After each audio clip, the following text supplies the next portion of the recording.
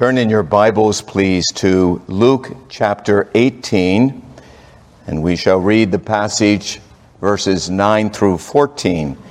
Luke chapter 18, verses 9 through 14.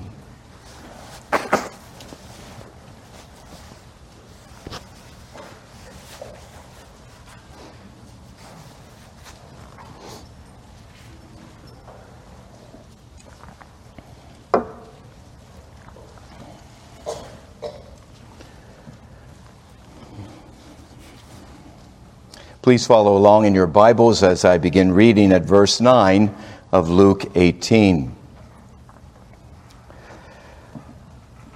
And he spoke also this parable unto certain who trusted in themselves that they were righteous, and set all others at naught. 2 men went up into the temple to pray, the one a Pharisee, and the other a tax collector. The Pharisee stood and prayed with himself, God, I thank you that I am not as the rest of men, extortioners, unjust, adulterers, or even as this tax collector. I fast twice in the week. I give tithes of all that I get. But the tax collector, standing afar off, would not lift up so much as his eyes unto heaven, but smote his breast, saying, God, be merciful to me, the sinner. I say unto you, this man went down to his house justified rather than the other. For everyone that exalts himself shall be humbled, but he that humbles himself shall be exalted. And there we end our reading this portion of God's Word. Notice from this passage that the general hearers very clearly was a number of people. In the context, it's clear the Lord was speaking many parables to many people, including genuine disciples, religious people, men, women, children, and rulers. It's very likely that all of these people would have heard the parable recorded in these verses which we've just read. But I would like you to notice, first of all, the specific hearers intended in this parable that Jesus spoke. We're told in verse 9 that Jesus spoke this parable to those who trusted in themselves that they were righteous. Now stop and think about that. This is, on the one hand, not a surprising statement, namely that there were in Jesus' day, as there are in our day, people who trust in themselves that they are righteous. I'm sure you have met such people in your life. They believe that they're basically good. They have not done anything horribly bad. In fact, they have done many things in their eyes that are very good and nice, and therefore they regard themselves as righteous. But on the other hand, such an assessment by many individuals that they are actually righteous is truly shocking. Common observation of people in this world reveals a very different reality, namely, that people are clearly not righteous. All you need to do is listen to their conversations. And you, as a Christian, can tell these people are definitely not righteous. Listen to their speech. All you need to do is watch the way various individuals react to the irritating annoyances of this life, the problems, the troubles, the injustices in this life. Watch how they react, and you see very clearly they are not righteous. But in addition, and most importantly of all, is the truth that God's Word, the Bible, clearly reveals that there is none righteous, no, not one. The Bible makes it very clear that every single human being, from the youngest to the oldest, from the most educated to the least educated, from the most religious to the least religious, no matter what their situation may be, no matter what their background may be, all are sinners, all are unrighteous, because they daily and frequently transgress the very commandments of the living God. In fact, notice in your Bibles the conversation between the Lord Jesus and a certain ruler in verses 18 and 19 of this same chapter. We didn't read those verses, but notice them in your Bibles. And a certain ruler asked him, Jesus, saying, Good teacher, what shall I do to inherit eternal life? And Jesus said unto him, Why do you call me good? None is good except one, even God. You see, there, on the heels of this parable being told by the Lord Jesus, a ruler comes to him and is deceived, thinking that he actually can do something to enter into heaven. But the Lord declared to this ruler the plain and obvious truth of the depravity of man. There is none good, no, not one. Only God is truly good. But notwithstanding these plain realities of sin and depravity, such self-righteous individuals sincerely believe that when they die, they will enter into heaven. Because of their many good deeds as they view it, their many religious works as they view it, they all surely outweigh any occasional bad behavior which they have done. Because they're really not too bad anyway. But notice also that the Lord Jesus stated that these self-righteous individuals in the world, ironically, have a very different view of everyone else. They set all others at naught, verse 9. That's what this Pharisee did.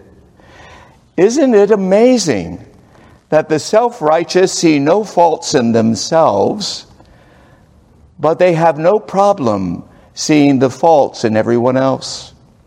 They look at others as those who are not good like themselves. Other people are beneath them. In fact, all others are regarded as nothing.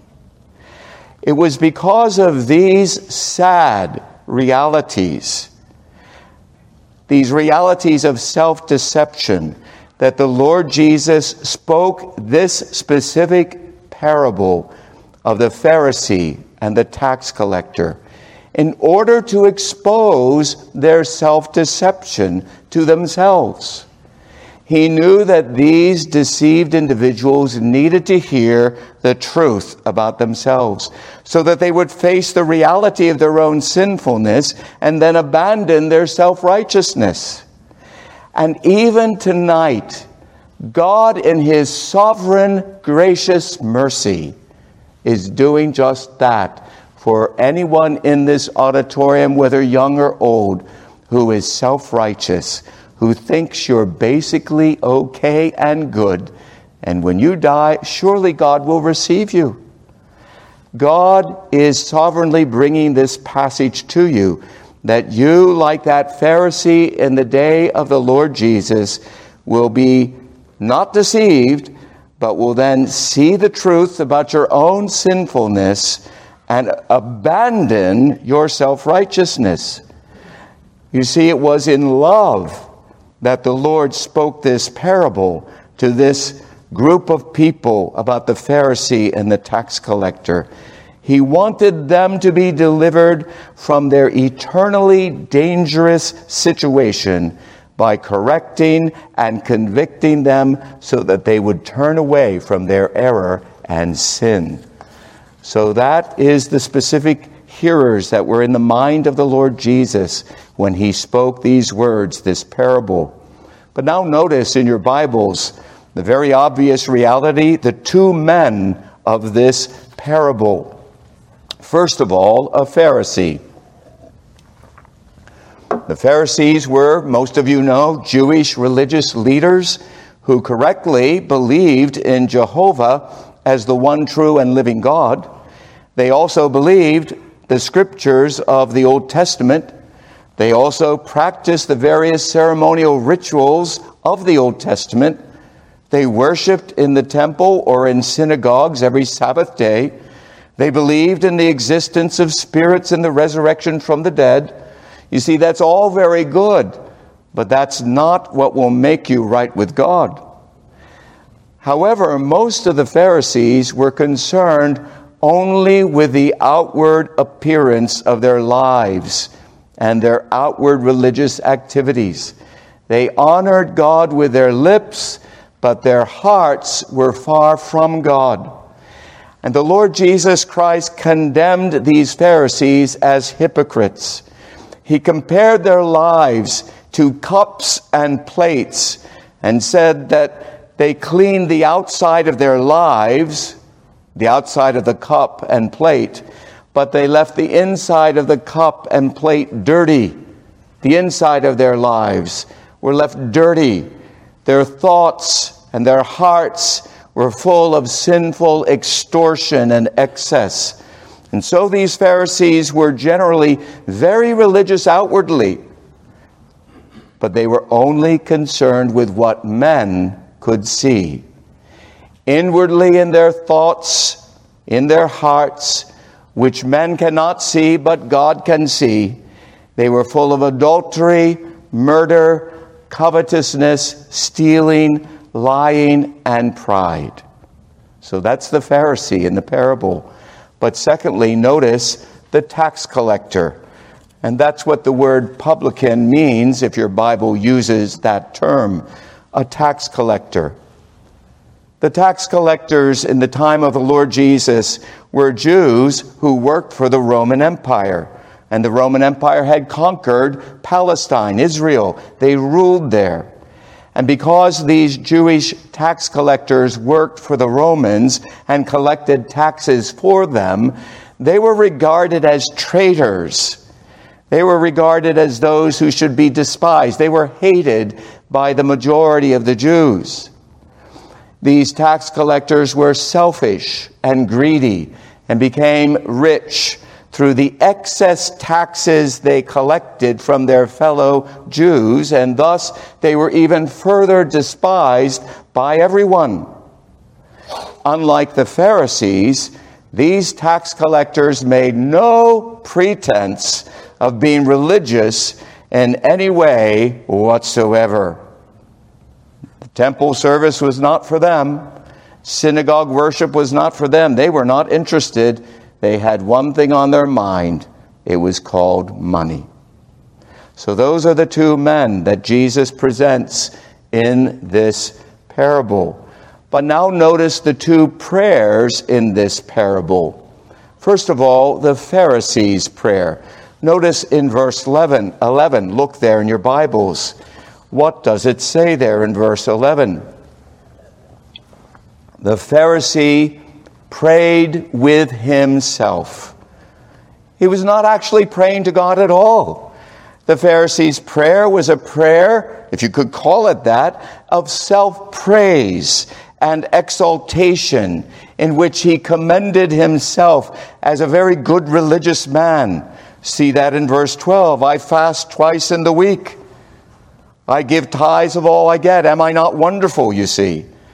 And then in his prayer, he condemned others, whom he perceived as those who were not religious like himself, like that tax collector who stood afar off there in the temple. You see, the Pharisee was truly proud of himself, spiritually blind and ignorant of his many sins, and disdainful of his fellow sinner, the tax collector. That was his prayer. Not really a prayer at all. But notice, secondly, the tax collector's prayer. Notice first that the tax collector was standing afar off, the Lord Jesus tells us. not regarding himself as worthy to even enter into the inner sanctuary of the temple in Jerusalem. Notice, secondly, the tax collector would not even lift up his eyes to heaven as he prayed, being so conscious of the reality of his sin in his heart. He was humbled by a knowledge of his own sinfulness before the all-seeing and thrice holy God. Notice, thirdly, that he beat his chest, not in a show, not in drama. He beat his chest in grief, truly conscious of his sinfulness. This was not an imagination to him. This was not some fuzzy dream to him. He was truly conscious of the sinfulness of his heart and life. And so he prayed, verse 13, God, be merciful to me, the sinner. There was no self-righteousness in this tax collector. He was not praising himself. He was not patting himself on the back. He was not trusting in himself. He was truly, keenly aware of his sin and guilt. He condemned himself as the sinner. In the original language, that's how it is worded. God be merciful to me, not a sinner. God be merciful to me, the sinner. He knew and felt that reality, the truth, inwardly and outwardly, that he was the sinner. You see, the tax collector was not a hypocrite. He was truly and sincerely clothed with humility as he evaluated his heart and life before an all-seeing God and the Word of God and the law of God. Have you ever done that in your life? And I'm not just speaking to young people, I'm speaking to old people. Have you ever done that in your life, where you got all alone with God, no one else in the room, and you consciously rehearse in your mind, I have sinned in this way. I have broken God's law, this specific law here on this very day. I've thought these sinful thoughts. I've had murder in my heart, envy in my heart. I have with my eyes looked upon that which I should not look. I have this wretched sin of pride, thinking way too highly of myself. Have you ever done that as this tax collector? You should, if you have not. And you do not need to wait till tomorrow to do that. But notice now, not only the two prayers in this parable of the two men, but notice from this parable the two outcomes. First of all, the tax collector. The Lord tells us that this sinful tax collector left the temple and went home as a justified sinner. It's not at all what we would ordinarily expect, but that's what we're told by Jesus. This means that he was declared righteous by God, not because of his own works or life, not because of his own supposed good deeds, not because of his religious activities, although it seems he probably had none, but through trusting in the perfect righteousness of the Lord Jesus Christ. He had nothing to commend himself to God. In fact, he was conscious that everything in his heart and life as a sinner cried out for condemnation from God. But through faith in the Lord Jesus Christ alone, all of his sins were pardoned. He literally prayed, God be propitiated to me, the sinner. In other words, he prayed, Lord, turn your righteous wrath due to me because of all of my sins. Turn your righteous wrath away from me through the sacrifice of another, the Lamb of God. That is what he prayed. You see, this is called grace. That is what this sinner received from God. The free and full forgiveness for all of his sins through faith in the Lord Jesus Christ. But notice the outcome of the Pharisee. He was not justified by God, the Lord Jesus tells us.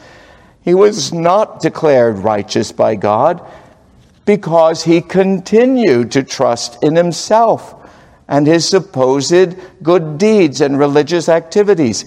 He continued to be a slave to his own sins, especially his sins of pride and self-righteousness.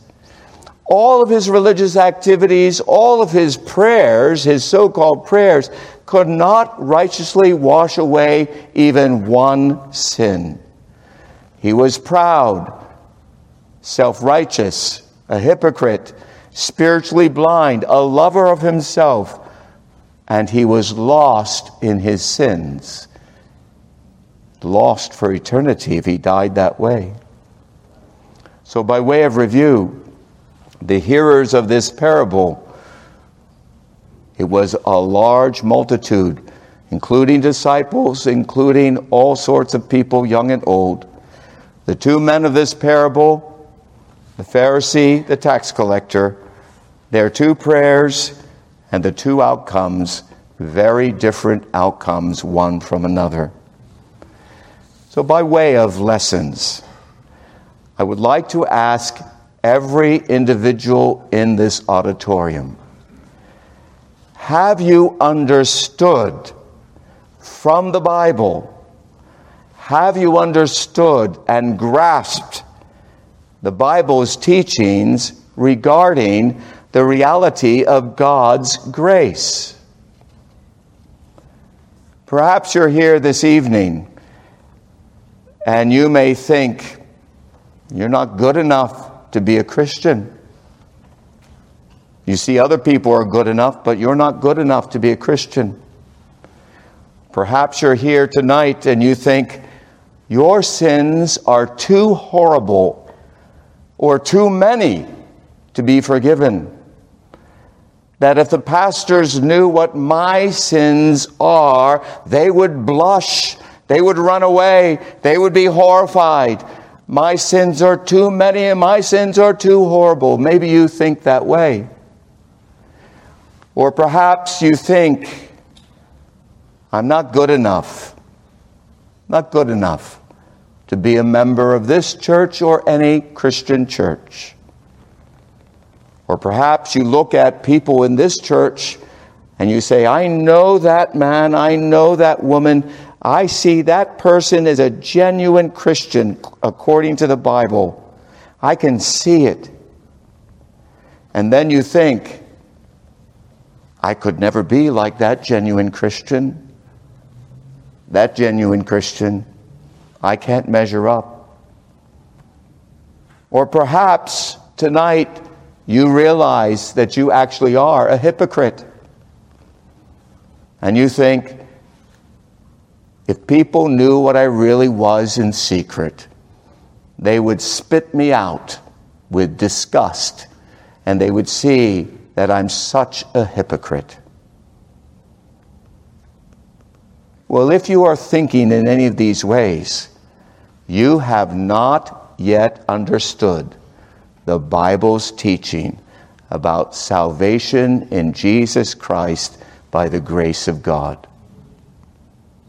Grace is the unearned, unmerited, freely given favor and mercy from Almighty God through and in the Lord Jesus Christ. So who is it that the Lord Jesus Christ saves? In Luke chapter 5, verse 31, you can turn there if you like, we read these words concerning who it is that the Lord saves. Luke 5, verse 31. And Jesus answering said unto them, They that are in health have no need of a physician, but they that are sick. It's the spiritually sick that Jesus saves.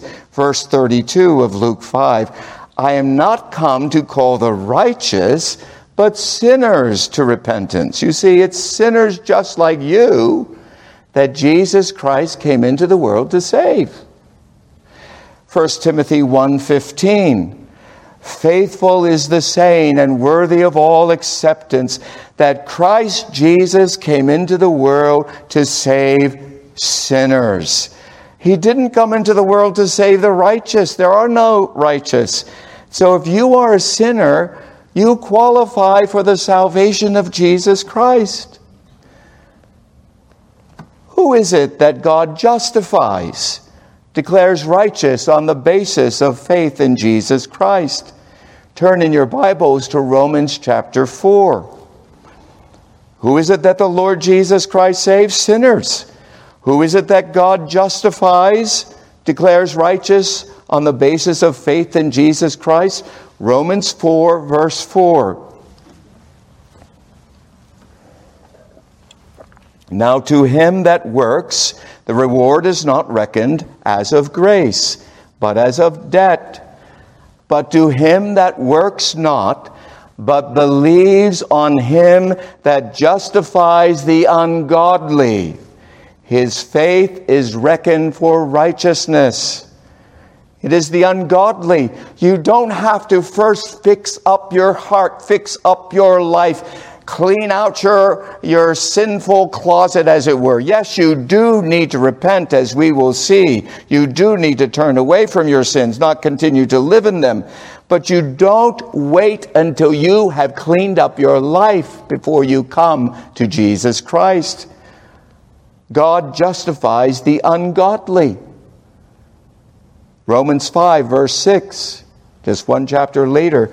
For while we were yet weak, in due season, Christ died for the ungodly. Jesus Christ died on the cross not for the righteous, but for ungodly sinners who repent of their sins and believe in the Lord Jesus Christ. Another question. Can you be forgiven for all of your sins, including hypocrisy, self-righteousness, pride, sexual immorality, unbelief, idolatry, impenitence? The answer is yes. Turn to Mark 3 and verse 28. Mark 3 and verse 28.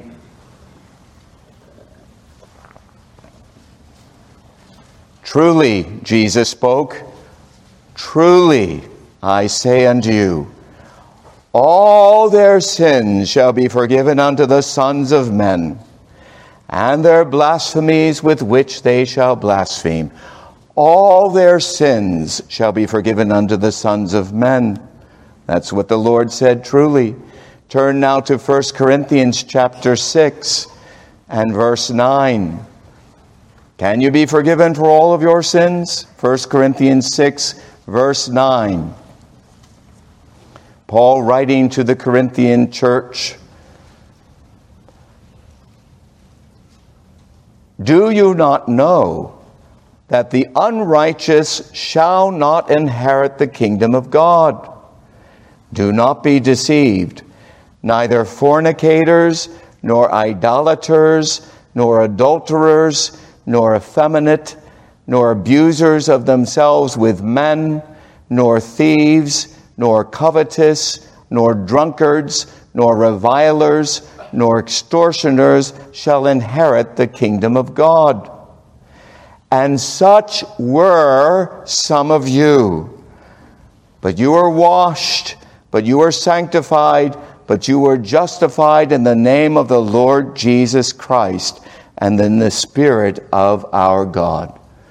What a wonderful passage for all of us, For those who already are Christians, who still see much in the way of remaining sin in your heart and life, and you look back and you see what you once were as a non-Christian, what a wonderful passage to think about and meditate upon.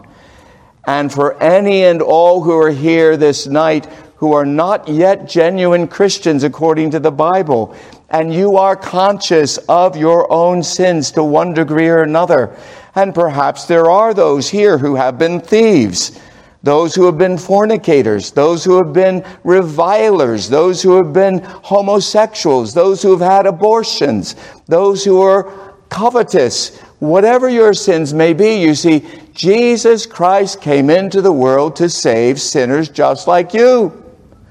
You don't need to wait one moment more to cry out to Jesus Christ in heaven, asking for his forgiveness, mercy, and cleansing. You must do that, as I've just said. This is part of what you must do to be forgiven all of your sins. You must do what the Philippian jailer did in Acts 16. When he asked, "Sirs, what must I do to be saved?" They said, "Believe on the Lord Jesus, and you shall be saved, you and your house." And indeed, that happened to him and his whole household. Or in Acts chapter 3, verse 19, "Repent, therefore, and turn again, that your sins may be blotted out, that so there may come seasons of refreshing from the presence of the Lord." Who did Peter speak those words to? To the very people who in large measure murdered the Son of God, the Lord Jesus Christ. And therefore, any sinner here this night, if you hear these words from the Scriptures, repent. That means change the way you're thinking about yourself. Instead of thinking about yourself like the Pharisee in this parable, think about yourself like the tax collector in this parable. Change the way you think about yourself and bring your thinking in alignment with the Word of God. Repentance means changing also your heart. You can't change any of this without the grace of God, the power of God, but at the same time, the command is to you to repent. And so that means not only changing your mind, it means changing your heart and saying, "I do not want to love these sins anymore. I want to hate them." Repentance means changing your will, saying, "I want to do what is right in the sight of God according to the Word of God. Lord, I cannot do any of this in my own power and strength. I cry out to you through Christ for mercy and power and grace to indeed truly repent and truly believe."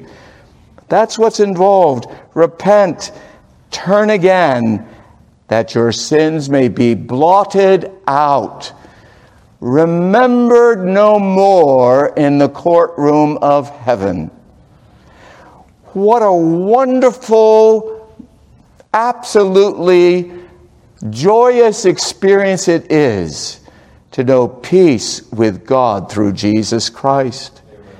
And to know, as we've heard in recent messages from Pastor Chansky, the reality of a good conscience, a nagging conscience saying, "You're guilty, you're guilty, you're rightly guilty, you are wrong, you have sinned, your sins are huge sins, they're repeat sins, they're grievous sins." Instead of having that guilty, accusing conscience, you can know through faith in Jesus Christ that all of your sins are washed away in the blood of Christ. And you can know the joy and the liberty of having a good conscience before God and men. It totally invigorates the life when you have a good conscience, knowing that Jesus Christ, the living Lord, is my Savior for time and eternity. Come, taste and see that the Lord is good. Come this night, taste and see that the Lord is good. What a wonderful privilege and blessing to know the pardon and forgiveness of all your sins in the blood of Christ, a gracious gift from God. May we understand the reality of grace from the Word of God. Let's pray.